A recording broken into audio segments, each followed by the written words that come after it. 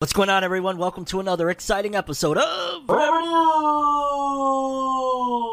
The only news source that provides anything and everything anime and manga related. And we don't bore you. We get into it. Let's do it. Still moving on, still moving on. This is for my day ones.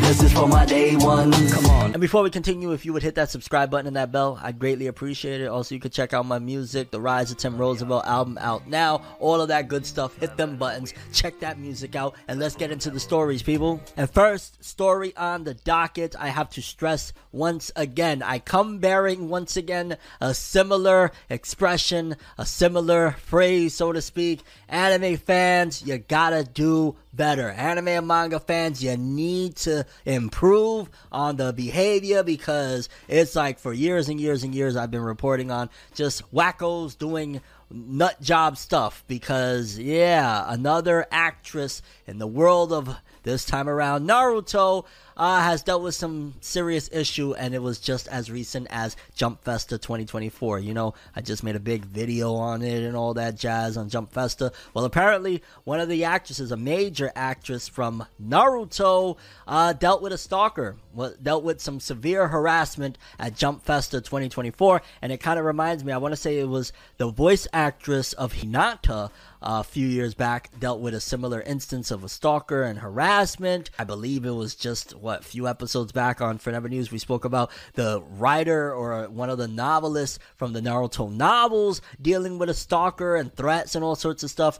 Before we jump any further into this story about the Sakura actress, I gotta stress that, this is weird, bro. This is getting out of hand. Like, what we doing here? But let's read so you guys can get full context, because I'm right now just at a loss at what the hell is happening with anime manga fans. What are y'all doing? Let's read. Sakura Haruno actress breaks silence after being stalked. It may look glamorous being a celebrity, but there are downsides to the fame. Time and time again, we have seen people in the public eye face horrors like stalking and harassment. While privacy etiquette in Japan keeps some celebrity identities private, many actors are unable to avoid the limelight. This goes for one of the actresses behind Sakura Haruno, and the Naruto star is speaking up after being chased down by a fan at Jump Festa. And it's crazy, dog. Jump Festa was literally like a week or two ago. What the heck is going on?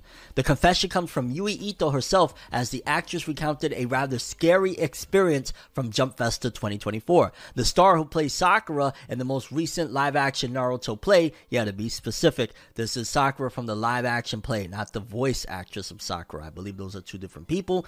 They attended the event to celebrate Naruto. It was there, however, a man chased her around the event and harassed her. She managed to escape his where was security at? Considering, one, she's a celebrity. Two, this is a ginormous event for Shonen Jump and Shueisha. Three, it's an event in general. There was nobody there to just grab the dude and say, yo, what are you doing? That's a little odd. She managed to escape his trail, but despite finding authorities soon after, no evidence could be found of the man's pursuit on CCTV cameras. Ooh, that's not good. Ultimately, Ito left the convention without anything being done. I fell asleep crying. I was so frustrated and depressed, she shared on Instagram. As you can imagine, the situation was downright terrifying for Ito, and it is not the first time a creator tied to Naruto has been harassed. In the past, the Japanese voice actor behind Sakura had admitted to receiving online harassment for their role. Wow, I didn't know that one, or maybe I did, and I'm misremembering and whatnot, but I know for sure the voice actress of Hinata went through something, and the novelist of the Naruto Retsuna novels. More recently, light novel, right here, boom, light novel writer Jun Asaka was targeted. The writer who penned Sasuke Retsuna earned online harassment as the light novel explored Sasuke's marriage to Sakura. Now it seems Ito is the latest Naruto star to be impacted, and the fandom is rallying behind the actress as she recovers from the shocking experience. I'm also starting to notice a common pattern that the harassment of stars in anime and manga usually is aimed towards women. I'm starting to notice that. Sure, there's a anomaly of once in a blue moon of a male actor kind of dealing with some situation, but again, the female voice actress of Sakura, I believe, don't quote me on this, but the writer of the Retsuna novels, what is going on here? Y'all need to do better, and this is once again why people are going to continue looking at a lot of anime and manga fans, not all, because it's kind of been a little bit more normalized in recent years, but people are going to continue to look at anime and manga fans weird when they're seeing stuff like this.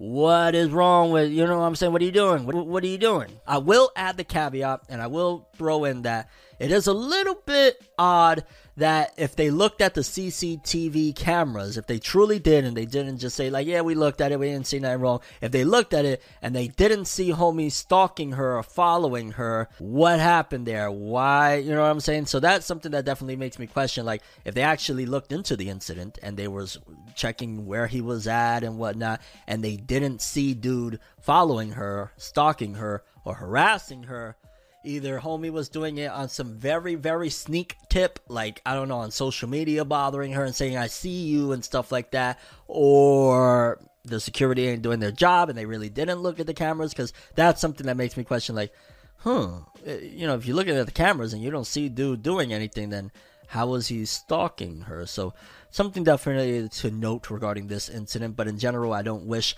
this upon anybody. And in general, if you're at a convention, I mean, anywhere in general in life, but if you're at a convention and you have a situation like this, by all means, get to safety. Surround yourself by people that love you and care about you.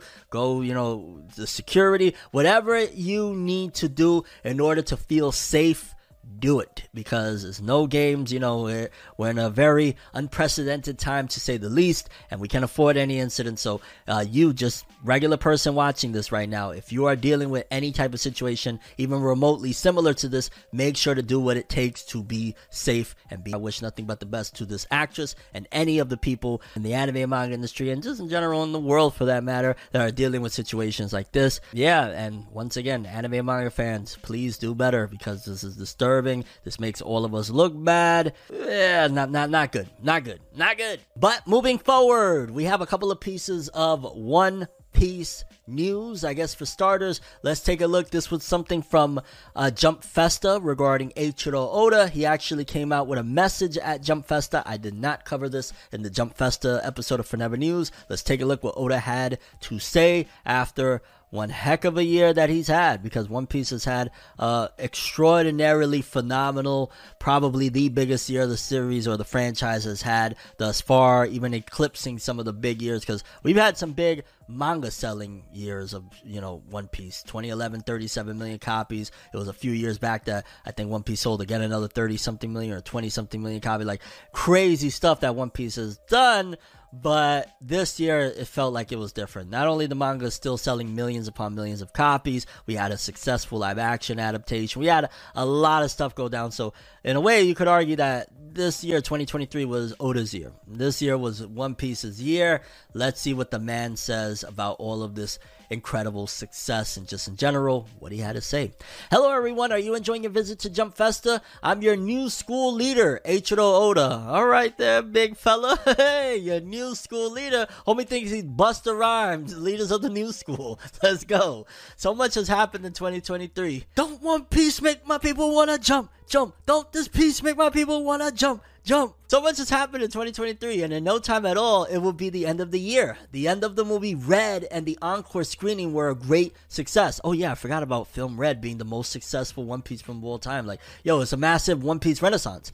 Thank you very much. I spent half of this year working on the live action series. I went to LA and was very nervous to start the distribution of the project, even though I was busy behind the scenes. I gotta imagine you would be, considering every live action up until this point has been met with either mixed reviews or straight up saying, yo dog, it stank. It smells like my grandfather's old 1943 gym socks. It was a huge hit on Netflix, reigning at the top worldwide for 3 weeks. It's spectacular. This accomplishment is probably more than you can imagine, but I feel that we have overcome many hurdles, and it is a very big step for me. Someday, maybe a Japanese manga will be able to win an Emmy or Academy Award. That would actually be my dream. I have to... hold on.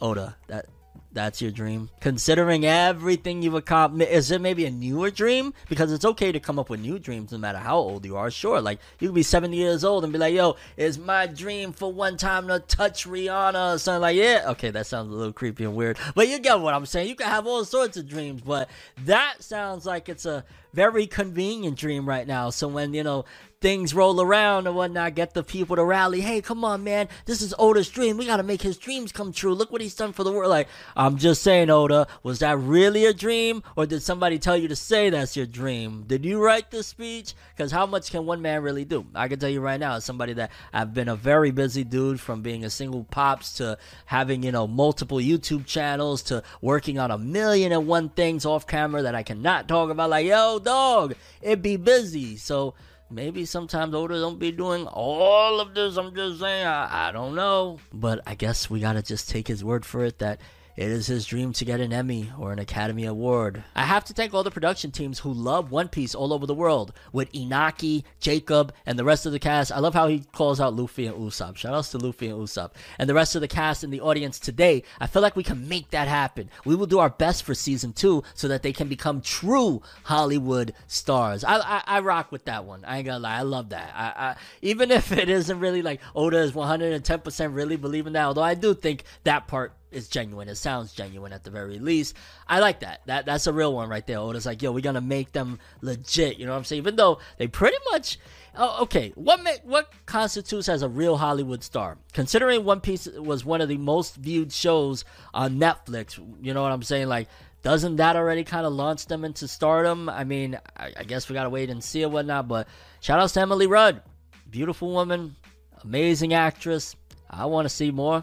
She's a star to me, baby, you dig? Shut up, Fornever, you just want to hit it. First of all, it's not Fornever anymore. It's Tim. Thank you. Now, the anime goes to Egghead as Wano comes to a tearful end. You can also watch full episodes on YouTube now with your mouths wide open. Pause, Oda, what the hell? Your mouths wide open? Whoa, major pause. Next year, we will be celebrating the 25th anniversary of the anime.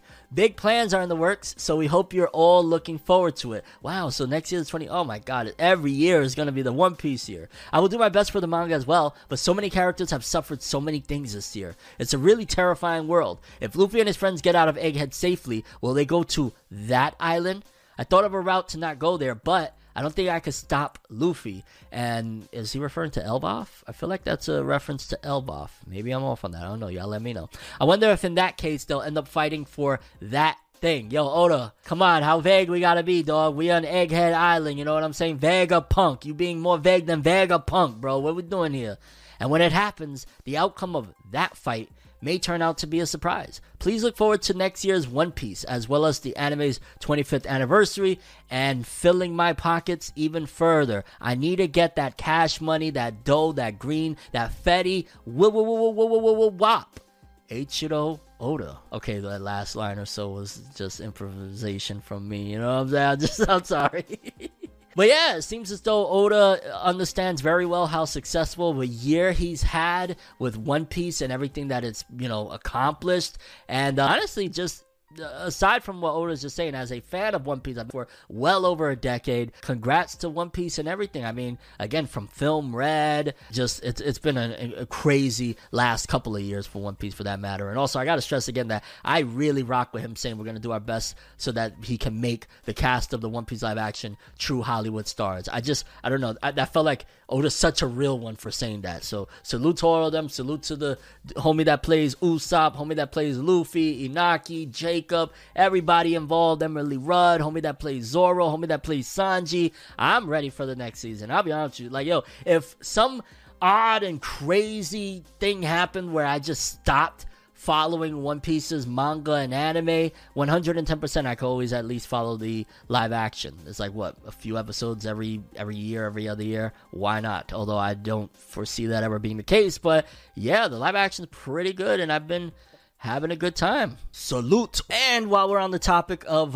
One Piece, we got another story of One Piece this time around. It says, One Piece slides into jeopardy with special cameo. It's hard to deny that One Piece had one of the biggest years for anime in the medium in 2023. We just spoke about that 2 seconds ago. That's major factamundo. With the Straw Hat Pirates entering their final saga in the manga, the anime seen Luffy gain Gear 5th and ending the war for Wano, and the live action series hitting Netflix. It was was a tough year to top. Before the year ends, though, Eiichiro Oda's Shonen series aimed to hit one more milestone as it officially became a part of the popular quiz show Jeopardy! Didn't Alex Trebek pass away? I didn't know that it was still going, and forgive me if he didn't, but I thought I remember him passing. He was like sick or something, and if he did, rest in peace. If not, best wishes to Alex Trebek and them. Forgive me. Shockingly enough, this is far from the first anime that has been a part of the game show, as JoJo's Bizarre Adventure left its mark on Jeopardy! In the past. While the Joestars made its way to one of the questions that were part of the show, 2023 also saw the first English voice actor to portray Dio Brando actually play as a contestant. I didn't know that. That's so fire. As One Piece gains more momentum, thanks in part to its live-action adaptation, it might just be making more appearances in other media before the Straw Hats finally set sail into the sunset. Real quickly, things like that just really make me think like, it was for a long time that outside of Japan, it looked like, One Piece is just not going to be a thing. Like, they tried it on getting it on TV. It feels like, salute to Shueisha, that they did not give up on making One Piece something outside of Japan. It feels like, and you could argue that maybe that's something that helped to extend One Piece. Maybe One Piece would have ended a lot sooner, but they made sure like, our baby is humongous over here in Japan. It's the biggest thing. If we could just get the same impact outside of Japan, we will have everlasting revenue coming from this bad boy. And of course, just make it a phenomenon like no other. Because for the longest time, it was just Naruto and Dragon Ball and Bleach and things like that. One Piece has come such a long way, and Shueisha never gave up on making it to the point where 2023, it was one of the biggest juggernauts in the world with anime and manga. So salute to that. I know it's a little spiel in the middle of things, but I like to keep it real how I feel. One Piece Netflix series did the impossible for many anime fans, creating a live action adaptation that was able to live up to its source material. Both the cast and the crew were avid fans of the Straw Hats, and it certainly helped that creator Eiichiro Oda was working on the project as an executive producer. Thanks to the success of the series amongst fans, old and new alike, Netflix wasted little time in confirming that a second season was on the way. And while the second season was confirmed for the live action One Piece, is anyone's guess as to when it will arrive on the streaming services. I'd imagine no later than 2025. Like, if 2024 would be really dope, but I'm cool with waiting till 2025. It won't be 2026. If it's 2026, forget about it. Y'all could keep it. In confirming that the Straw Hat Pirates will return, Oda himself hinted at the arrival of Tony Chopper, the doctor of the Straw Hats, who just so happens to be a talking reindeer, and yada yada yada. So that's what we know. And then one more story in the world of One Piece. According to Usopp's voice actor, Kaido's voice actor has not read the One Piece manga, so when the staff informed him that his role in the anime was over, at the moment after recording, he was shocked and said, "Wait, did I lose?" Luffy's voice actress was also surprised to hear the fight was over. So that's kind of hilarious. Like, I never understood that, to be honest with you. Like, in my mind, I always imagined that if I was a voice actor and I was doing any type of role, but let alone an ongoing series like One Piece or whatnot, I would probably try to do my best to be up to date with it. Obviously, it's a little bit of a different circumstance, I guess, because imagine, you're just some dude auditioning for One Piece and you get it, but you're playing Kaido, who doesn't appear for like 800, 900 episodes.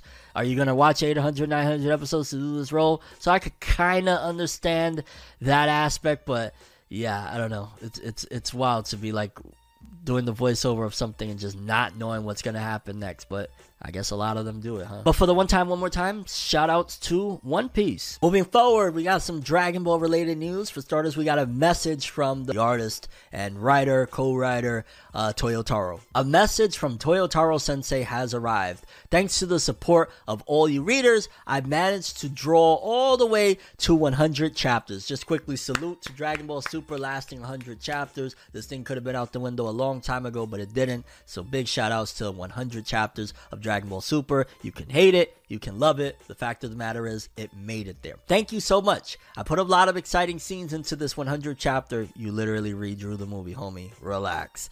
So check it out starting on the next page. I'm also working hard to make things even more exciting in what's to come after chapter 100. That's what we're waiting for, homie. So please continue to enjoy the Dragon Ball Super manga. We definitely will, but I'll be honest with you, homie. The last year of Dragon Ball Super World, that'd be like the last 12-ish or so chapters of Dragon Ball Super. For me personally, if I'm being 100% honest, that was a waste of time. They wasted a year of Dragon Ball fans' lives with redoing that story. That I got the movie right there. Like, you know what I'm saying? Like, the little prequel thing with Goten and Trunks, I was fine with it. I figured 1 volume, 3 or 4 chapters, who cares? It'll be fun. After that, when they redid the movie, put that in the incinerator. I'm gonna just keep it so real. Like, salute to Dragon Ball. I really, really enjoy Dragon Ball Super. I already have very strong nostalgia for it from the Tournament of Power, the Goku Black arc, the Universe 6 arc. I loved the living crap out of a lot of Dragon Ball stuff. Moro was dope to a certain degree. Towards the end, I was a little, but Moro was dope. Granola was fire. This remake of the superhero movie into manga, garbage, man. I don't care. It's not that the manga itself is garbage. It's just that everybody already experienced that movie multiple times. It's one of the highest selling Dragon Ball films. You remade it for a year straight, making people think, even with Chapter 100, there was murmurings like, oh, the way they hyped it up was ridiculous. They put out, because every month they put out, like, I think it's 7 pages of sketches, like the first 7 pages of each chapter. They put out like these little sketches, kind of like giving spoilers for people that like spoilers. This time around for Chapter 100, they only put out 1 page and said there's a shocking thing that's supposed to happen, so stay tuned. So we only had 1 page and people were like, oh, they about to change it up. The superhero movie ain't gonna be the same in the manga. They're gonna bring in Perfect Cell. They're gonna show more of Beast Gohan. Orange Piccolo's gonna do something crazy. And it was the exact same story as the movie. Therefore, I say shred it, incinerate it. Waste of time. We could have a year's worth of more story of enjoying new adventures with Goku, Vegeta, Gohan, Piccolo, and the rest of the Z Warriors. Yeah, and I say that unforgiving. There's nothing you can make me do to change my mind. They wasted a year of our lives with this BS. When we have the movie, we watched the movie. If you didn't watch the movie, fair enough. I'll say that. If you did not watch the movie, you didn't get into it or whatnot, and you only experienced the story from the manga, and you love it, I will give you guys a pass because, alright, y'all didn't watch the movie. But for all of the millions of us that watched it, boo! Get on with it already. We can't wait for Chapter 101 to see what the hell is going to happen next. Where's Black Frieza? Let's go back to all of these deities, the different universes, all of this setup and build up. Let's get back to that. Keep this recap bullcrap, and let's get on to the next story of Dragon Ball while we're at it. And yeah, the headline here says Dragon Ball Super may not be done with its superheroes yet. Oh my god, what does this mean? What are they talking about? Dragon Ball Super's latest manga chapter brought the superhero movie's story to a close, seeing Gohan, Beast, and Orange Piccolo able to take down Cell Max. While Chapter 100 did see the Red Ribbon Army defeated, Akira Toriyama and artist Toyotaro have been tight-lipped about what it is to follow the latest storyline. In a new translation of the shonen's manga, the latest installment hints at the idea we may have not seen the end of the Cape Crusaders, who are a part of the Z Fighters. Before manga readers experienced the story of Dragon Ball Super superhero in a brand new way, the printed story took the opportunity to follow Goten and Trunks in their high school careers. Rather than simply hitting the books and spending time with friends, the sons of Goku and Vegeta took the opportunity to patrol the streets in their superhero attire. Taking a page from Gohan and his Great Saiyaman identity, the pair were battling androids created by Dr. Hedo before the grandson of Dr. Gero joined the Red Ribbon Army. Should the manga continue to follow superheroes, it will most likely further explore Goten and Trunks playing vigilantes. In the new translation that hints at the future of the manga states that Earth's danger is past, but the superheroes battle isn't over. Oh my god, please, oh god, somebody call a medic, no, what is this? I'm gonna keep it all the way real, though. Nobody wants that. No, we don't want, who wants that? Who wants more of the superheroes? Like, am I wrong in saying that there's a reason why Kama, after X amount of chapters, bailed on the Great Saiyaman arc and just jumped straight into Majin Buu and stuff like that? It's because in Dragon Ball, nobody really wants that. If I want superheroes, I'm gonna go watch Marvel. You know what I'm saying? I'm gonna go watch a Marvel movie, or I know, hey, we're supposed to hate Marvel now. That's the part of the story wherein we hate Marvel now. I'll go watch a DC movie. I'll go watch some I'll go do something else, homie. You know what I'm saying? I'll go read My Hero Academia. Oh, can't read My Hero. Hey, That's the commonality now. We're supposed to hate superheroes. We're not supposed to like Marvel no more. My Hero Academia is garbage. What's up with that? Salute to Max Powers! One big change in the latest arc from the feature-length film is that readers are able to witness Carmen, the right-hand man to the Red Ribbon Army's leader, has escaped and is looking to return to the criminal organization's headquarters. With the villain still on the loose, perhaps the manga is preparing for another another arc focusing on the two halves of Gotenks. Oh, God damn. One big factor that Dragon Ball fans have been waiting to see is the return of Frieza, who appeared in the final chapter of the Granola Survivor with a new transformation, now harboring a transformation that places the alien despot close to the power of a god of destruction in Black Frieza. The shonen villain is sure to play a serious role in the future of the franchise, and that's what we want. I don't want superheroes no more in Dragon Ball. No. Orumaito! Shit, somebody bring in Saitama. Anybody but Goten and Trunks as superheroes. We don't want it. But I guess Dragon Ball Daima, we won't have to worry about that because everybody is kids now. Yay! Seriously, Dragon Ball, sturdy up. And yeah, people, that's the stories we have for Dragon Ball this week. Salute to Toyotaro because he was tasked with a job. I'm sure it was the higher-ups that said, yo, dog, how about you just redraw the superhero arc for the next year? Also, from what I've been told with the latest, which we will read this by the end of the episode, jump over and you will see exactly what I'm talking about. I believe the latest volume of Dragon Ball Super, despite it being, again, more of the readaptation of the superhero film, is actually still selling decent, which is like, this is y'all fault. Y'all are to blame. Y'all did this one, okay? Because why are y'all buying this and telling them that we want this? So if we get more of Goten and Trunks running around in spandex and all this other stuff, it's y'all to blame. You! Moving forward, Black Clover fans, I just wanted to give you something, a little piece. You know, they got us so down bad. Our anime is gone. The manga's just now returning because Jump Giga 2024's winter cover, which is the return of Black Clover in this new, or not new, but this other magazine from Shueisha, Jump Giga. It got Asta on the cover, and boy, does it feel good to see the homie. I can't wait for the official chapters to drop. I think they said Christmas, if I'm not mistaken, so either Sunday or Monday, this upcoming Sunday or Monday, depending on when you're watching this. If not, it's the past Sunday or Monday. The new Black Clover chapter will be out. The cover looks sick of Jump Giga. Also, why do they have Gojo in the corner? Like, I get it. Hinata Haikyuu's over. Maybe they're trying to promote it using Jump Giga. Why is Gojo in there? They're just like, hey, in case Asta and Black Clover don't sell you on behind this magazine, look at Gojo. Buy the magazine for Gojo. They even put Jump Out Heroes Extra Satoru Gojo. They're like, they something else. And I think unofficials have been, showing some stuff, and there's a really beautiful, gorgeous colored cover page for the upcoming Black Clover chapter. It looks absolutely phenomenal. It looks like Tabata is putting in all the effort now that he has all this time because Asta and Yuno look phenomenal. This cover looks crazy. I need a poster of that. In fact, that is my wallpaper on my laptop as I'm talking to you because this looks so cool. I am so here for Black Clover's return, and I just had to throw that in there. You know me. I'm always going to scream the Black Clover agenda. Salute Yuki Tabata. I can't wait to read this bad boy. Yo, is it just me or does Magna kind of look like Hiei from Yu Yu Hakusho in that picture? Am I bugging out like he kind of does? Moving forward, Netflix, Netto Furiksu. You ever wonder what was the most watched anime of Netflix in 2023? Well, this is the article we're about to read. Hey, we rhyme. Let's go. Netflix has been exploring the anime world for several years, not just by adding established anime franchises to its roster, but also by creating original anime stories of its own. Recently, the streaming service took the opportunity to share its top series and projects for 2023,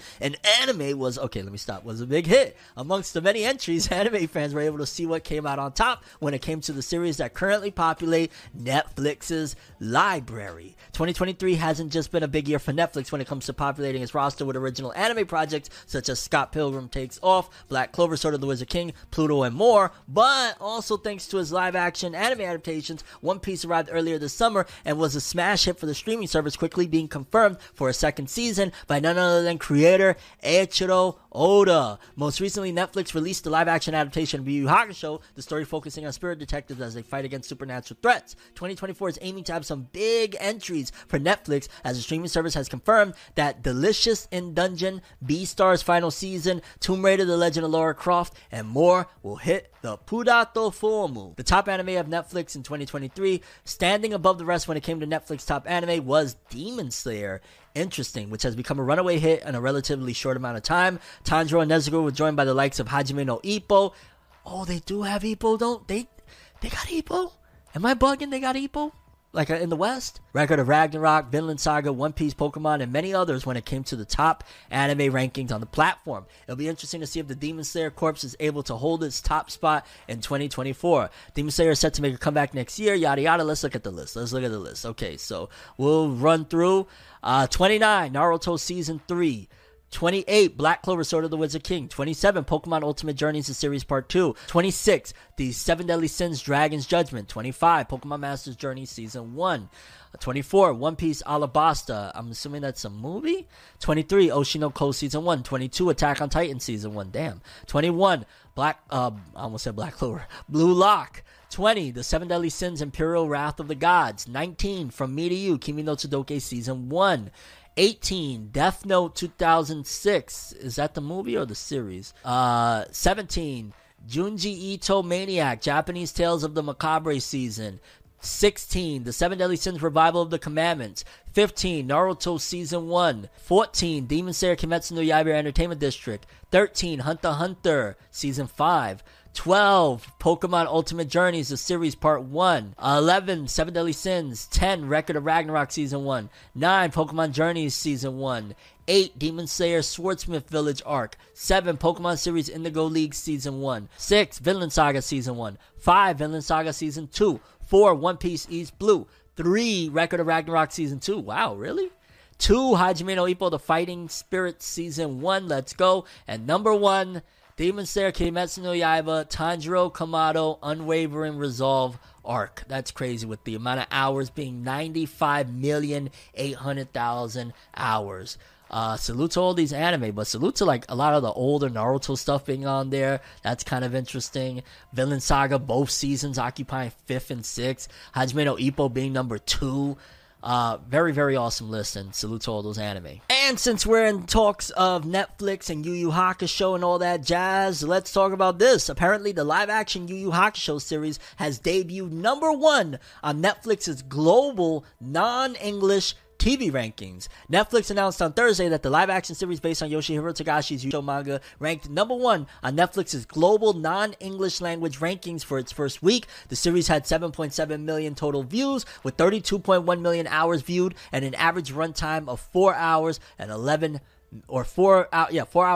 minutes during the period of December 11th through 17th. The show ranked in the top 10 in 76 countries and number 1 in 7 of them. It ranked number 5 in the US. The series debuted worldwide December 14th, and I still really want to, and hopefully I end up doing it. I do want to make a video on this. Yu Yu Hakusho is my favorite anime of all time, and I feel like it's a crime that I haven't talked about the live action yet to give my opinion. So hopefully I will do that. If not, somewhere on the interwebs I will, because I feel like I have to. Like, I was going to say I am Yu Yu Hakusho, but yeah, I love Yu Yu Hakusho, so I really want to talk about it. Toho Studios and Netflix signed a multi-year contract to lease 2 of the stages. Netflix's first production there is live-action Yu Yu Hakusho. I wonder if they're going to do a live-action Hunter x Hunter, and I wonder how that would go. I think it feels in the same vein as like what they're doing with some of the recent live actions. It may go well, but big salute to Yu Yu Hakusho, because we went from, it was just last year or 2 years ago that everybody hated Cowboy Bebop's live action, and we really thought, nah, it's never going to happen for live action, to where we had 2, One Piece and Yu Yu Hakusho, that at the very least with the masses have been met with pretty good critical acclaim. So there's that. Moving forward, we got a bunch of stories from My Hero Academia. Let's start off with this one. It says here, My Hero Academia creator reveals the secret to creating epic fight scenes. It's hard to believe, but My Hero Academia has been around for nearly a decade. The hit manga went live July 2014. That's crazy, yo. We're literally like, 7 months away from 10 years of My Hero. I still sometimes be like, yeah, My Hero's a newbie. Wait, no, it's not a newbie. It's no longer, it hasn't been a newbie for a long time, homie. And creator Kohei Horikoshi has grown busier each year since. As My Hero approaches its 10th anniversary, all eyes are on Horikoshi. Now, I'm going to say this too, real quickly. With it approaching 10 years, I wouldn't be surprised if this is where 110% Horikoshi is going to end the manga. 10 years, My Hero Academia. Maybe that whole 10 years, 10 movie plan is more like 10 years, 10 manga. Well, I was going to say 10 manga volumes. 10 years for the manga. as they want to see what fights he will bring out next. He has set a high bar after all, and the artist just shared his secret to inking the best battles. The update comes from the artist himself as Horikoshi penned a letter to fans for Jump Festa 2024. The big event put My Hero center stage, and it was there he shared some notes about his creative process. So of course we were surprised when Horikoshi revealed how he approaches new fights in the manga. It turns out Horikoshi has a specific process when making fight scenes, and it stems from the anime. The creator said when he begins drafting a fight scene, he thinks to himself whether the song You Say Run would fit in the background. If the scene doesn't vibe with the song, he starts over, and of course any battle that suits You Say Run gets to live bearing any editor suggestions. Wait a minute, You Say Run, is that the Hajime no Ippo original song, or am I super bugging? Maybe it's a My Hero song, I don't know, maybe it's something totally unrelated. Anyway, now if you are unfamiliar with You Say Run, we are sure you will recognize the track if you give it a listen. The track is one of the defining OSTs from My Hero. Okay, yeah, it's not. Composed by Yuki Hayashi, and it plays during a ton of battle climaxes, from Deku vs. Bakugo to All Might vs. All for One. The song's fingerprint is all over My Hero. As it turns out, the song's DNA has changed how Horikoshi drafts his manga. So yeah, it seems as though he drafts fights to whether or not they would fit a song that he really enjoys from the My Hero anime. Okay, that's interesting. I've seen a lot of cases where the anime influences the manga creator to go in different directions. And then moving forward, we got another story. My Hero Academia creator originally wanted to kill a major character. During its time, My Hero has done a lot to its main characters, from the reunions to deaths and victories. Creator Horikoshi has thrown it all at our faves. For characters like Endeavor, they have also had to contend with their redemption arcs as they began the series on the wrong foot. And as it turns out, Horikoshi was originally planning to kill off Endeavor. The confession was given by Horikoshi at Jump Festa 2024. During My Hero's panel, it was revealed in a letter that Horikoshi planned to kill Endeavor. The pro hero was meant to die at the start of the Paranormal Liberation War, but the decision was pulled at the last minute. According to Horikoshi, Endeavor was meant to die during the war, but the creator changed his mind just before the conflict arose. The decision was changed once Horikoshi began inking Endeavor versus High End. After seeing the changes in Endeavor, Horikoshi felt it would be best for the hero's arc if he stayed alive. Of course, the manga stuck to script, and Endeavor has grown leaps as such. After all, there's so much Endeavor would have missed if he died during the war. His fall from grace and Dabi's revelation would have totally passed Endeavor by. While many fans cannot forgive the man for his abusive past, they do agree with his change for the better has been incredibly cathartic. It is rare to see abusers in fiction undergo an in-depth redemption arc. Endeavor has been given that gift, and this kind of path was repeated with Bakugo Katsuki. And yeah, I'll be honest with you, Endeavor dying early, while some people probably would have been like, yeah, yo, it shows stakes in My Hero Academia,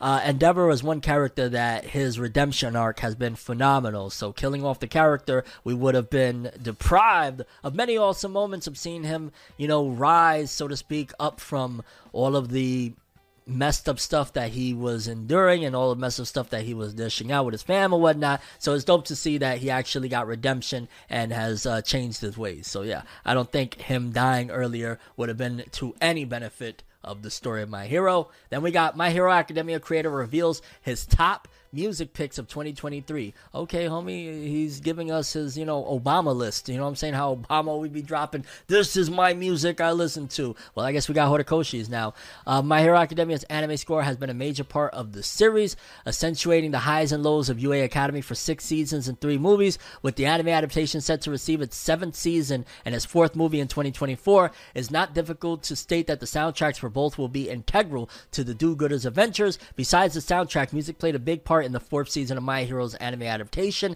as the school festival arc saw Class 1A putting a band together to help bring some smiles to the faces of both its student body and civilians. Of course, the festival didn't go exactly as planned, as the villains Gentle Criminal and La Brava enter the picture. Horikoshi often takes the opportunity to share his thoughts both on his official social media accounts and in the pages of Weekly Shonen Jump. Before 2023 ends, the mangaka shared the 3 top bands that he enjoyed this year and wanted to recommend to his fans. If you haven't heard these artists before, they now have Horikoshi's seal of approval. At number 3 is Heilung. Number 2, Kuraura Misaka. And number 1, Oh No, Darkness. Hello, darkness, my old friend. Alrighty then, Horikoshi. Yeah, why not? And also, in case you don't know, My Hero has a 4th movie that will be arriving sometime summer 2024. So look forward to that. And salute to Horikoshi. I didn't know that he sent the letter to Shonen Jump Festa this year, but It's always dope to hear. Moving forward, we finally got an update from the author of Ruri Dragon. In case you don't know what Ruri Dragon is, it was a manga that debuted in Shonen Jump a couple of years back. It had a massive sensation of a hit very early on, and after about a volume's worth of material, the author went on hiatus, and it's been like that ever since. Well, it's good to hear that there's an update. Let's check out what's going on. Ruri Dragon creator shares hiatus update. Ruri Dragon's been such a popular series with its fans in just the first few chapters alone that the manga actually won 9th place with fans voting for Kono Manga ga Sugoi 2024 awards. To help celebrate the award, Ruri Dragon creator Masaoki Shindo shared a special sketch with fans on X along with the following hopeful message for the manga's future in 2024. To everyone who tuned in their votes, thank you so much. I'm sorry you haven't heard from me in a while. My health is fine right now. I will do my best to deliver good news next year. So 99% chance Ruri Dragon will be back next year, but who knows? Maybe this might be another Tagashi-esque type of thing where the author shows up, drops off a couple volumes, then goes back on hiatus. Maybe that's been the plan all along. Maybe this is an experiment on Jump's behalf of, can we make a successful series and kind of just have it go on breaks very often? Maybe, who knows? Ruri Dragon is currently available, of course, on Shonen Jump with just 6 chapters. We will inform the series comeback in upcoming weekly Shonen Jump series. We're very sorry to all readers who are looking forward to the series and kept sending comments and letters. We'll do our best to bring back Ruri's daily life, so we would appreciate it if you could look over us in the and yeah, I ain't gonna lie, because this series has started being absent issue 33 due to poor physical condition. I'm wondering just because like, damn, what type of poor physical condition? If you knew you're getting into Shonen Jump and you already had a pre-existing health condition, that's a little bit like, oh shucks. But then on top of that, if you actually contract, I don't know, it's a messy situation. Either way, Ruri Dragon will probably be back in 2023 because this is the first time I've heard the author speak since going on hiatus. Moving forward, we got a big update. In case you don't know, in Japan, there's select spots that are really, really big or have been really, really big hives for anime and manga fans for many, many years. These are the spots like Ikebukuro where, anime and manga fans go and get all their merch. It's a very big deal. Well, apparently, there's a lot of different situations going on in the scene where certain places are rising, certain places are falling. Let's take a look at exactly what's going on in Japan's anime and manga scene because, again, this is the home, the hub, so to speak, of all of this. Ikebukuro on the rise, Akiba on the decline with otaku's next generation.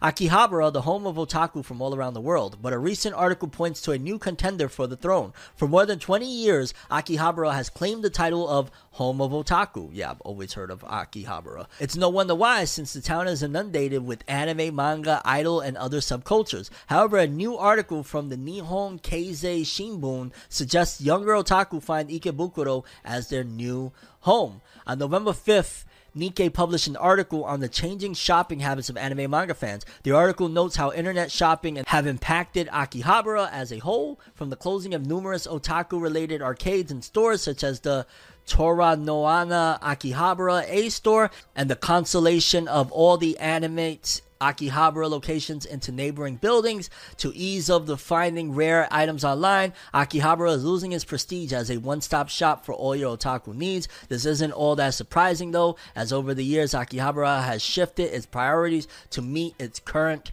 needs. Originally, the electric district of Tokyo people would flock to Akihabara for cheap or even niche electronic products. During the boom in personalized computers in the 1980s and 90s, the town began attracting fans of computer parts and products. While it's still possible to find electronics in Akihabara, since about the 2000s, there's been a shift in catering to anime and manga fans, likely due to the crossover between computer and anime fans. As Akihabara grew in popularity, so did its cultural cash. And soon enough, the town found itself being promoted in anime and manga alike. Once that happened, Akihabara began another slow and steady change to a tourist destination. None of this is bad for Akihabara. In fact, it's brought a new awareness to the town. However, one of the undue effects on its town is that it's lost a lot of what made it unique. Some of the comments on the news aggregate blog Yaraon point this out. One commenter said that there's no need to go to Akiba now. I can buy electronic parts online. Unfortunately, there are far more nationalistic comments on the site as well. They generally focus on how there are too many foreigners visiting Akihabara and because of this, the commenters lack interest in going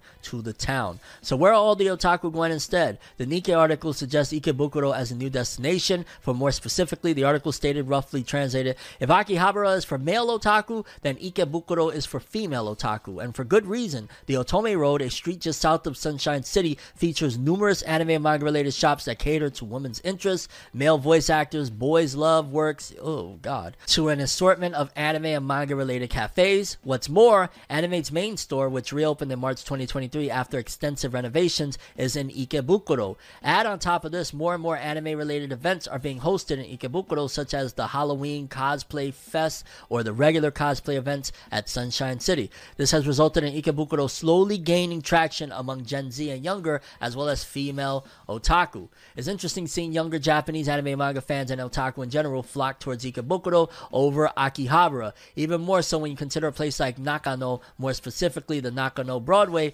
has that old school otaku feel to it. Yet at the same time, it makes perfect sense as Ikebukuro has been one of the go-to destinations for young people. Add this to how otaku subculture in Japan has slowly become accepted by the mainstream. It's no wonder Ikebukuro is becoming a hotbed for otaku culture. That being said, Akihabara will still hold a certain amount of that otaku clout, even if some Japanese people believe they have no need to go there anymore. Yeah, it just seems like the scene is changing. Obviously, anime and manga fans, we've gotten a brand new batch over the last half a decade or so, especially with the pandemic. People are going to want to go different places. Some places feel like they're old school. So it's natural, honestly. It's not the biggest. I thought this was a little bit of a different story until we got into the meat of it. It's like, go get your anime and manga where you get it. Moving forward, Netflix's Avatar The Last Airbender has shared new images. As you can see, Avatar The Last Airbender released a slew of new visuals in honor of the winter solstice. The 6 shots bring different characters from the Avatar universe to life, and yes, Aang is included in the special images. As you can see, the image on the top left brings Gran Gran to life, courtesy of Casey Camp Hornick. The image next to them focus on Suki with Mayor Yukari, and the following shots were treated with other special peaks, including Danny, Audie's Mechanist, and Jet, courtesy of Sebastian Amoruso. Finally, the shots are topped with a look at June preparing for battle, while another shows Aang in deep meditation. At this point, Avatar The Last Airbender is slated to bring its big premiere around early 2024. This live action is the franchise's second, so the stakes are high here. Hollywood infamously botched its take on Aang's story with The Last Airbender, so fans worldwide are weary of this big adaptation. But thanks to this latest sneak peek, we can see things are going rather smoothly for Avatar The Last Airbender right now. And looking at some of these shots, I ain't gonna lie, it is looking better than the old Avatar Last Airbender live action, but I remember there was a little bit of drama surrounding this thing a few years back when the original creators walked away from this. So I'm curious, like, if this is going to be a bait and switch, like, yo, the aesthetics, it looks really good, but the movie sucks. It'll be a case of, we gotta wait and see. We'll know once the actual show drops and we check it out. And not going off of word of mouth. Yeah, these things can be extremely deceiving. I've already multiple times with the One Piece live action. The first couple of imagery and trailers was like, then it turned out to be pretty good. Yu Yu Hakusho live action has been a whirlwind of emotion. So yeah, we'll see what happens when it comes. Moving forward, we got a sneak peek from Adult Swim's upcoming Rick and Morty the Anime. Adult Swim's YouTube page began streaming a sneak peek video for Rick and Morty the Anime on Monday. The anime will be an original work with adapted themes and events from the main Rick and Morty animated series. And based off of the trailer, I ain't gonna lie, it's just, for me, it's always weird to see like something like I remember I saw like recently a King of the Hill with the Japanese audio, the Japanese version of King of the Hill, not like animation wise, it's just like, you know, the dub, the Japanese dub, so to speak. So watching Rick and Morty with Japanese voices coming out of the characters' mouths just feels so weird. I ain't gonna lie, it feels so weird. Like I love sub anime, sure, but it just feels strange. I'm like, where's, what's his name, homie? Why isn't his voice coming out of that mouth? What's going on here? So definitely a little bit of a, okay then, why not? But yeah, based off of the trailer, I ain't gonna lie, the Rick and Morty, the anime, doesn't look much different from regular Rick and Morty. They could try and twist it and whatnot.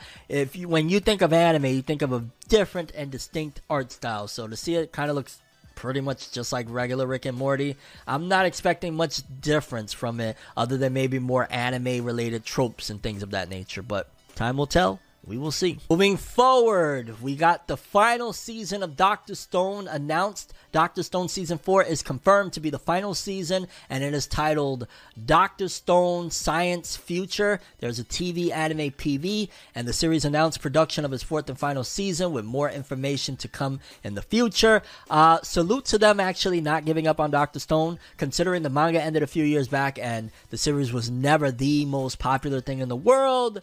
Them giving it the opportunity and giving it a final season to adapt everything. I'm not sure if it's rushed. I'm not sure what has happened since I finished up with season 2, but I do know that Dr. Stone is awesome, and I'm grateful that they're giving it a chance to, finish off the story. Although it feels like Dr. Stone I never finished the manga, but it feels like from what I've been told that Dr. Stone could technically continue whenever they wanted it to. So there's that as well. But yeah, Dr. Stone fourth and final season has been confirmed. Hopefully they do it justice, because Dr. Stone was pretty cool from what I remember. Moving forward, Gundam creator addresses anime's new golden age. It's hard to believe Gundam made its big debut in 1979. Over the decades, the mecha series has made big moves, and it helped overhaul the sci-fi genre. Much of its success comes from Yoshiyuki Tomino, as the gifted artist birthed Gundam at Sunrise. To this day, the 82-year-old still works on Gundam's latest projects, as a recent interview with the creator has revealed his take on the anime industry's recent renaissance. The information comes straight from Toyo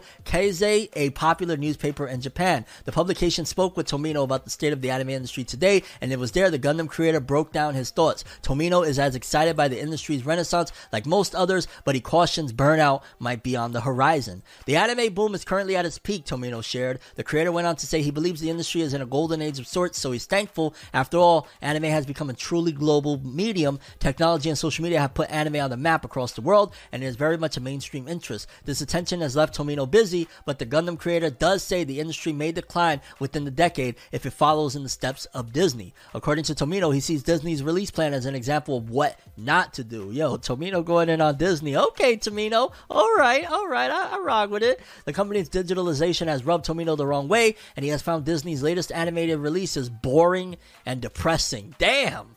If the anime industry begins investing in brainless blockbusters, Tomino says the industry will hit an inevitable decline in 5 to 6 years, so if executives know what's best, they will put quality before quantity when ordering new series. Of course, Tomino is taking his own advice to heart as far as Gundam is concerned. These days, the franchise has a live-action adaptation in the works with Legendary Entertainment that's been announced for like 3 or 4 years now at least, right?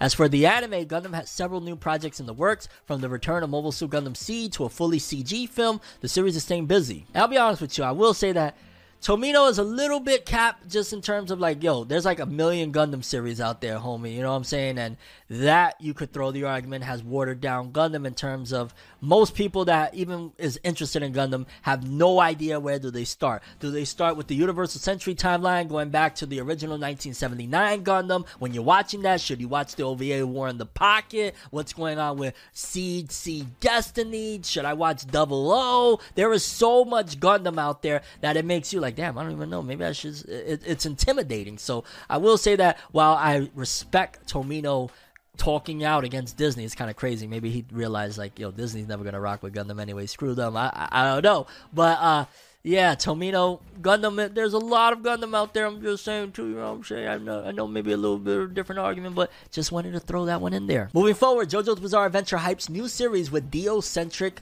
promo. JoJo's Bizarre Adventure recently introduced new stars Jodio and Dragona thanks to the latest arc, The JoJo Lands. While this might be an entirely new storyline from creator Hirohiko Araki, the arc has taken the opportunity to bring back a fan-favorite character as Kishibe Rohan made a surprising comeback. Now, to help promote the latest manga tale, the voice behind a new take on series villain Dio Brando has lent their talent to a new video that highlights the JoJo Lands. Dio Brando might have died at the end of Stardust Crusaders, but his legacy lived on following his demise. In Golden Wind, we witnessed Dio's son, Giorno Giovanna, taking over the reins of the story as he fought to free Italy from a mafia organization. Salute to that part. It's underrated, underappreciated, maybe because the ending starts getting a little loopy, but I love that part of JoJo so much. In Stone Ocean, we're able to see Dio's dream live on thanks to Pucci, the villainous priest who was aiming to attain heaven. At the end of Stone Ocean, fans witnessed the reality of the Joestars change forever, as Jolene's story led to Steel Ball Run. While Dio Brando Brando obviously didn't have a part to play in the alternate universe, a new Brando hit the scene in Diego Brando, who was far less vampiric than his predecessor. In Japan, more than a few anime properties have received live-action stage plays, with JoJo's Bizarre Adventure slated to join them. Starting in February next year, Phantom Blood will be receiving its very own musical, which will take the events of the first outing of the Joestar bloodline and slap some tunes onto it. That probably will be fire. Stage play of JoJo seems like it's something that needs to happen. To help promote the latest manga arc, the actor playing Dio Brando, Mamoru Miyano, has helped to create a new trailer. I love how his name is Mamoru, which means protect, but it's Dio Brando. So what is he saying? Protect Dio Brando? Yo, it's crazy. JoJo's Bizarre Adventure Part 9, JoJo Land's promo video narrated by Mamoru Miyano, aka Dio Brando, in the Phantom Blood musical, and that looks trippy in it of itself. And yeah, salute to JoJo's. I'm curious when they're going to announce the Steel Ball Run anime, because you know it's inevitable. It's just a matter of how they're going to go about it. Also considering the fact that Stone Ocean wasn't met with the most excitement opposed to all the other JoJo seasons, because Netflix got the exclusives on that. Yeah. Moving forward, Kaiju number 8 director believes the anime is coming at the perfect time. I'll say so. Now that you got something that is kind of like Kaiju with Attack on Titan getting out the way, Kaiju number 8 might have its time to shine. Kaiju number 8 is getting ready for its move into the spotlight. For a few years now, the series has been entertaining readers, and now Kaiju number 8 is plotting its move to the small screen. Next year, the series will bring its anime to life, and now the show's director is detailing why now is the perfect time to invest in Kaiju number 8. Yo, I'm wondering, crazy thought, crazy theory, but let's throw it in there. I'm wondering if, with Kaiju number 8 being born, and despite the fact that it's very much so a lot more lighthearted than Attack on Titan, less serious than Attack on Titan, nevertheless, a lot of people were like, oh, that's kind of, because it's Kaiju based or whatnot, similar to Attack on Titan in certain regards, and okay, that might be the next Attack on Titan. And it's funny how, as Kaiju number 8 has been ramping up, it came out almost 4 years ago and still doesn't have an anime out. And Attack on Titan's anime kept on getting prolonged. Every year there's another part and another part and another part. I'm curious if there was any internal battles of, yo, we're going to stretch Attack on Titan as long as we can because they're trying to take our spot. I wouldn't be surprised if there's certain, ideas, so to speak, of like, okay, we're going to come for that spot, so to speak, whenever it's vacant. Similar to how, Haikyuu ends, and then Blue Lock comes in at the right time, and boom, Blue Lock is the number one selling manga of 2023. It could be a case of, we need that Kaiju-type series, Attack on Titan, to get the F up out of here, so that way we can come with our Kaiju number 8 series. Just a thought, just a theory, who knows? It could be totally unrelated or there could be some credence to it. The information comes from Production IG, as the studio behind Kaiju number 8 shared a letter from Shigeyuki Miya. It was there the director shared his own experience with the monstrous manga, and Miya said Kaiju number 8 helped him through the turbulent times we face today. We are in the midst of turbulent times, and many people feel as though they're the only ones being left behind, as the normal things we used to know are disappearing one by one. To be honest, I felt the same way. At that time, I suddenly read Kaiju number 8. I instantly became a big fan of Kafka, the main character who used to be on this side of things, and the passionate ensemble drama. After going through various twists and turns, I have reached the point where I am today, he shared. There is a lot of pressure, but as a fan of Kaiju number 8, and one who has been encouraged and entertained by this work, the entire staff will work together to make it as well as we can. Please look forward to it. And yeah, I could imagine the pressure of creating Kaiju number 8's anime. They're all, Kaiju number 8 is extremely successful as a manga. It has, 12 million in the last I checked? 12 million copies sold, and it's been like 3 or 4 years without an anime. That's similar numbers to what Chainsaw Man did prior to it getting an anime. Chainsaw Man, we know with the anime, didn't really do what people thought it would have done. Kaiju number 8, I'm sure they're trying desperately to make sure that when this thing comes out, we jump from 12 million to 24 million to 50 million to 80 million and 100 million. That's more than likely the goal, but time will tell. Kaiju number 8 is awesome, but the fans will decide if it is a hit. Moving forward, apparently The Boy and the Heron is shattering Ghibli Studios' records. In case you don't know, that's the latest movie from Hayao Miyazaki, legendary creator from Studio Ghibli. When the latest Studio Ghibli movie was released into theaters in Japan, the legendary production house made a risky bet when it came to how they would sell it to the theater-going masses. They didn't do no promo. They spent $0 on promotion. Rather than releasing trailers and movie posters for the surreal anime, Ghibli decided to release next to no promo material for the film, film, banking on their reputation and the reputation of Hayao Miyazaki to help sell the anime movie. From the box office receipts in both North America and Japan, it would seem their gamble paid off in dividends. Anime fans in the West have been able to see trailers prior to the film's release in theaters, but huge parts of the anime story remain a mystery. In the new press release from G-Kids, the company responsible for bringing it to North America, it was revealed that The Boy and the Heron has become the highest grossing movie from the studio in the West. At present, the movie has earned $23.4 million. I forgot about this thing, and if it is still in theaters, I want to go see it. Helping it to surpass Ponyo, which held the previous record in North America. The film can be caught in theaters with its original Japanese language and English subtitles, but also gathered a cast of heavy hitters for its English dub. I probably would just want to watch it in dub. When it comes to accolades, The Boy and the Heron scored its fair share. Aside from being nominated at the Golden Globes for Best Animated Feature, Ghibli's latest also scored awards from the likes of the Los Angeles Film Critics Association, New York Film Critics Circle, Chicago Film Critics Association, and Boston Film Critics Association. So it seems as though it has a lot of praise, and I'll be honest with you, I do want to watch this one. I've heard good things, and just in general, it seems like it'd be fun. I like watching from time to time one of those random, whether it be Miyazaki, whether it be Shinkai, like those movies sometimes can be really dope and a good experience, so I kind of want to check this bad boy out. Moving forward, it seems as though it's just inevitable for Tokyo Ghoul to be revived, but that's not the story we're talking about. But since there's always something related to Tokyo Ghoul still being said, despite the anime ending, like, what was it, 4 or 5 years ago now, the manga ending 4 or 5 years ago now, and yet it feels like Tokyo Ghoul is still relevant. Tokyo Ghoul creator revives Ken Kaneki with new art. As you can see below, the art comes from Ishida straight on social media. The artist took to X to share the gift with Tokyo Ghoul fans in time for the holidays.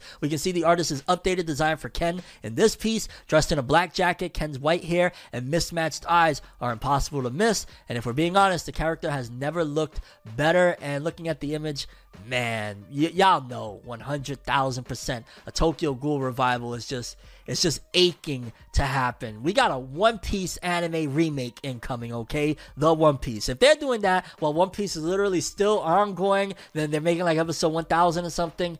Come on, Tokyo Ghoul. At this point, anytime now they could announce it. As long as they announce it with a proper studio that's going to do a proper adaptation, and they're not going to remove, they got to keep the Oshi e Deo. If they remove Oshi e Deo, it's all over. Keep it. We don't want it. We want Oshi e Deo, aka Unravel, and we want a full True to Blue adaptation from the manga, beat by beat. Maybe change some stuff up slightly in the second half, because the second half got a little bit wonky. Get Suishida to come in there and give his true vision when he's not manically depressed like he was drawing the finale of Tokyo Ghoul, and give us a classic. Because if Parasite can get a beautifully done anime, Tokyo Ghoul, which is a similar type of series, I know you're like, why are you bringing up Parasite? They're similar stories. Tokyo Ghoul deserves it, and then some. I love Tokyo Ghoul so much, and it's so cool to see Suishida giving us another drawing of Ken Kaneki, even though he looks wildly different than the Ken I remember. Alright people, and then we just got a few extra stories that I wanted to speed run through you real quick. For starters, Kaiu Shirai, the writer of The Promised Neverland, will be publishing a new work titled Kubi Gesho 47 Shiki Hamada, the Buster Sweet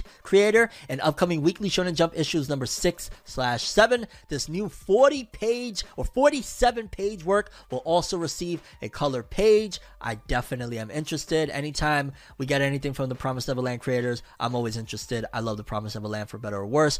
Then Marshall by Hajime Komodo will be publishing a special side story in upcoming Weekly Shonen Jump issue number 6/7. This new 37-page chapter will be receiving a color page. They probably are gearing up to get a couple of chapters out there to put out another volume or two, considering the anime is coming out, and they're probably like, might as well make a couple more bucks off this thing before it's over. And considering the anime ain't that popular anyway, let's figure something out. Then we got Spy Family that has reached 34 million copies in circulation with 12 volumes. That is crazy, because I think Spy Family and Kaiju number 8 came out roughly in the same ballpark of time. And while Kaiju number 8, with I think it's like 11 volumes, it has 12 million sales, Spy Family clearly is the winner if there was a race between the two on which one would be more successful. Because with 12 volumes, 34 million copies, Spy Family is winning, and we got the movie coming out soon that might give it another big boost, so who knows. By the end of 2024, we could have probably even 50 million sales or more for Spy Family. nutso stuff. And then we got Dan Da Dan by Tatsu Yukinobu, which has reached 3.2 million copies in circulation with 13 volumes. That anime might do something. We will see if the edginess of Dan Da Dan is enough to, push it into stardom when that Science Sato created anime comes to fruition. And let's jump into the weekly Shonen Jump author comments.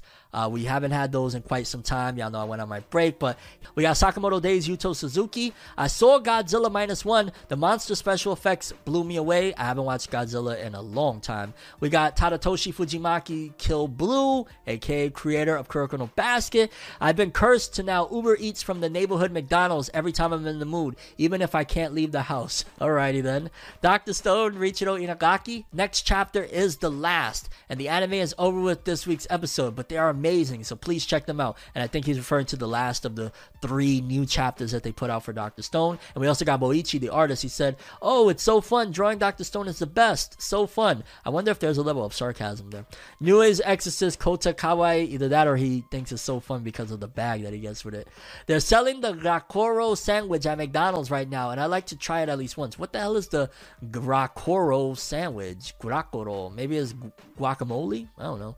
Kagurabachi's Takeru Hokazono. I want to get used to the weekly serialization schedule so I can start going through my movie backlog. I want to see QB. And also, just a quick little note. I saw that apparently Kagurabachi recently got trademarked. So despite the fact that there was some rumors that it would get canceled, there's been multiple press releases, even at Shonen Jump Festa, of people speaking out and saying, yo, it may not be that big in Japan, but it's really big worldwide. And then they did a trademarking of it. I'm going to call it right now. Kagurabachi, at worst case scenario, it'll get removed from Shonen Jump, but it'll be put in a different magazine. They will not cancel Kagurabachi. I'm going to call that because it's too, for better or worse with memes and all that stuff, too many people know about it. It's a smash hit outside, or not smash hit, but it's a pretty significant hit. It's popular. It's known outside of Japan. They don't want to get rid of that. So they might, if it gets removed from Shonen Jump, it'll just be that, yo, we're putting it in, a monthly magazine or a quarterly release, or it's going to go on the digital, Shonen Jump Plus. They're not going to completely axe it. I'm going to call it. And I wish it would have been the same case with stuff like Hungry Joker and all those other legendary series, Samurai 8, but Jump Plus wasn't as popular back then as it is now to give these outlets, and anime manga wasn't as popular either. Blue Locks, Koji Miura. I watched Gegege no Nazo. I have to be careful when making comments about movies I've seen because I don't want to spoil anything. Right on. Spoiler free. Jujutsu Kaisen makes it sound like the battle is just getting started, but the kanji hit then leave makes it seem like you've already won. Akane Banashi's Yuki Tsunaga. I've been listening to Superman by Tempele non-stop. What a great song. Highly recommended. Undead Unluck's Yoshifumi Tozuka. Kimberly's new costume has coloring similar to Zeku. I'm so happy. Thank you, Capcom. It's great. We got, let's see here, Greens. Kento Terasaka. This must have got serialized while I was on break because I don't remember this. The cylindrical space heater with the knee rest is like a personal kotatsu, and it's amazing. Recommended to those who get cold easily. Right on. The Elusive Samurai Yusei Matsui. I ended up missing out on eating the misokin this year. I don't want to rely on a reseller, so I will just hope they go on sale again. Shadow Eliminators Kento Amemiya. Chapter 1 was hard to read, and I messed up setting up my pages. It's embarrassing, and I have no excuses. I'll do better. Jeez. Be a little bit easier on yourself there, buddy. Witch Watch, Kento Shinohara. I will always love you. May you rest in peace, Yusuke Chiba. Rest in peace to that person. I'm not sure who that is or if that's a character from one of the series. Mission Yozakura Family's Hitsuji Gandaira.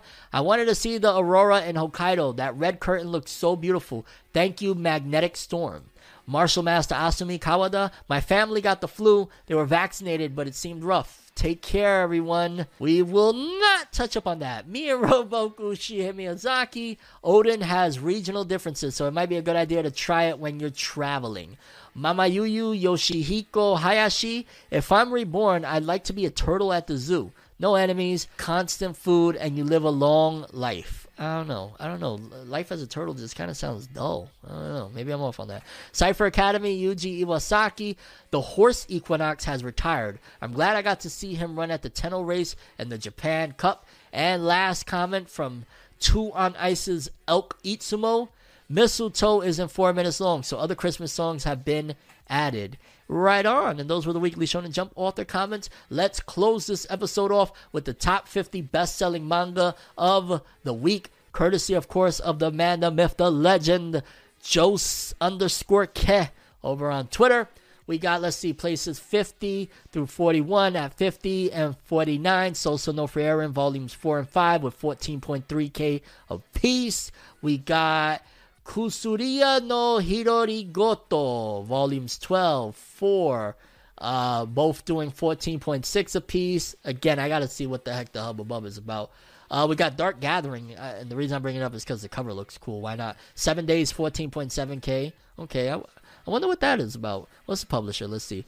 It's Shueisha. Okay. And the mangaka is Kenichi Kondo. I got to check that out.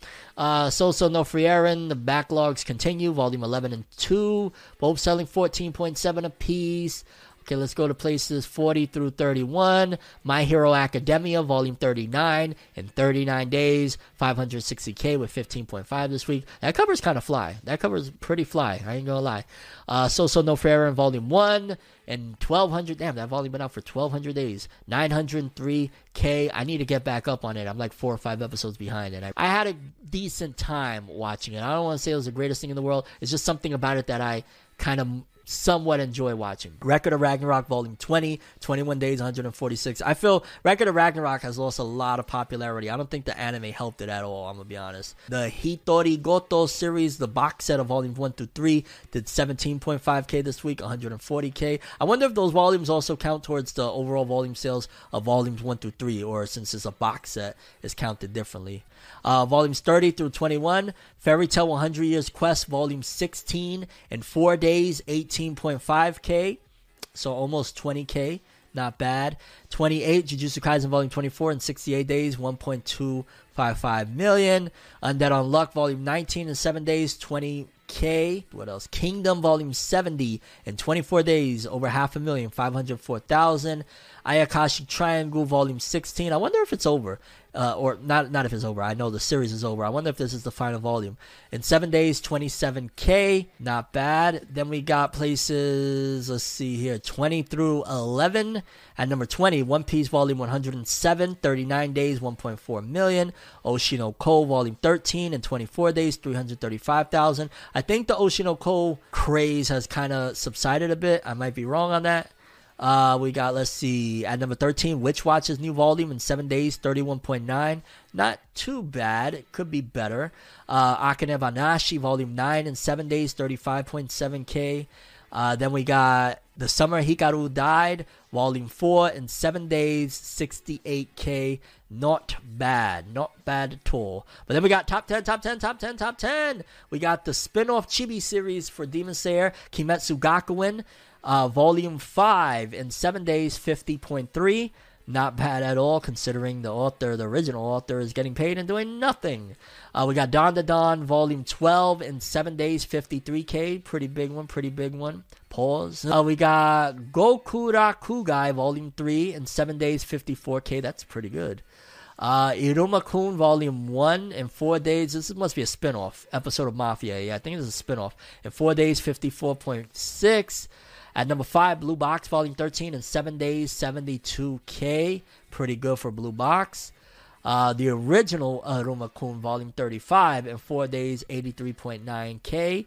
That's great. What I was talking about earlier in this episode of Fornever News, Dragon Ball Super, latest volume 22 in 7 days, despite the fact that it's a remake of the Cell Max Dragon Ball Super superhero film. It did 87K. Now, granted, that is a big step down compared to prior to the superhero arc. It was doing like 130, 150, or something like that. But it's still notable that, bro, you're almost doing 100K on something that nobody wants. Nobody asked for it. I personally don't care. So, salute to it, pushing these volumes and doing these numbers. At number 2, the accurate number and an accurate representation, because we talked about last week that Chainsaw Man Volume 16 had really, really low numbers, but I think that was like unofficial sales that was listed. In 7 days, it did 168.9, and even then, in 7 days, it did 181K, but even then, Chainsaw Man sales have dropped.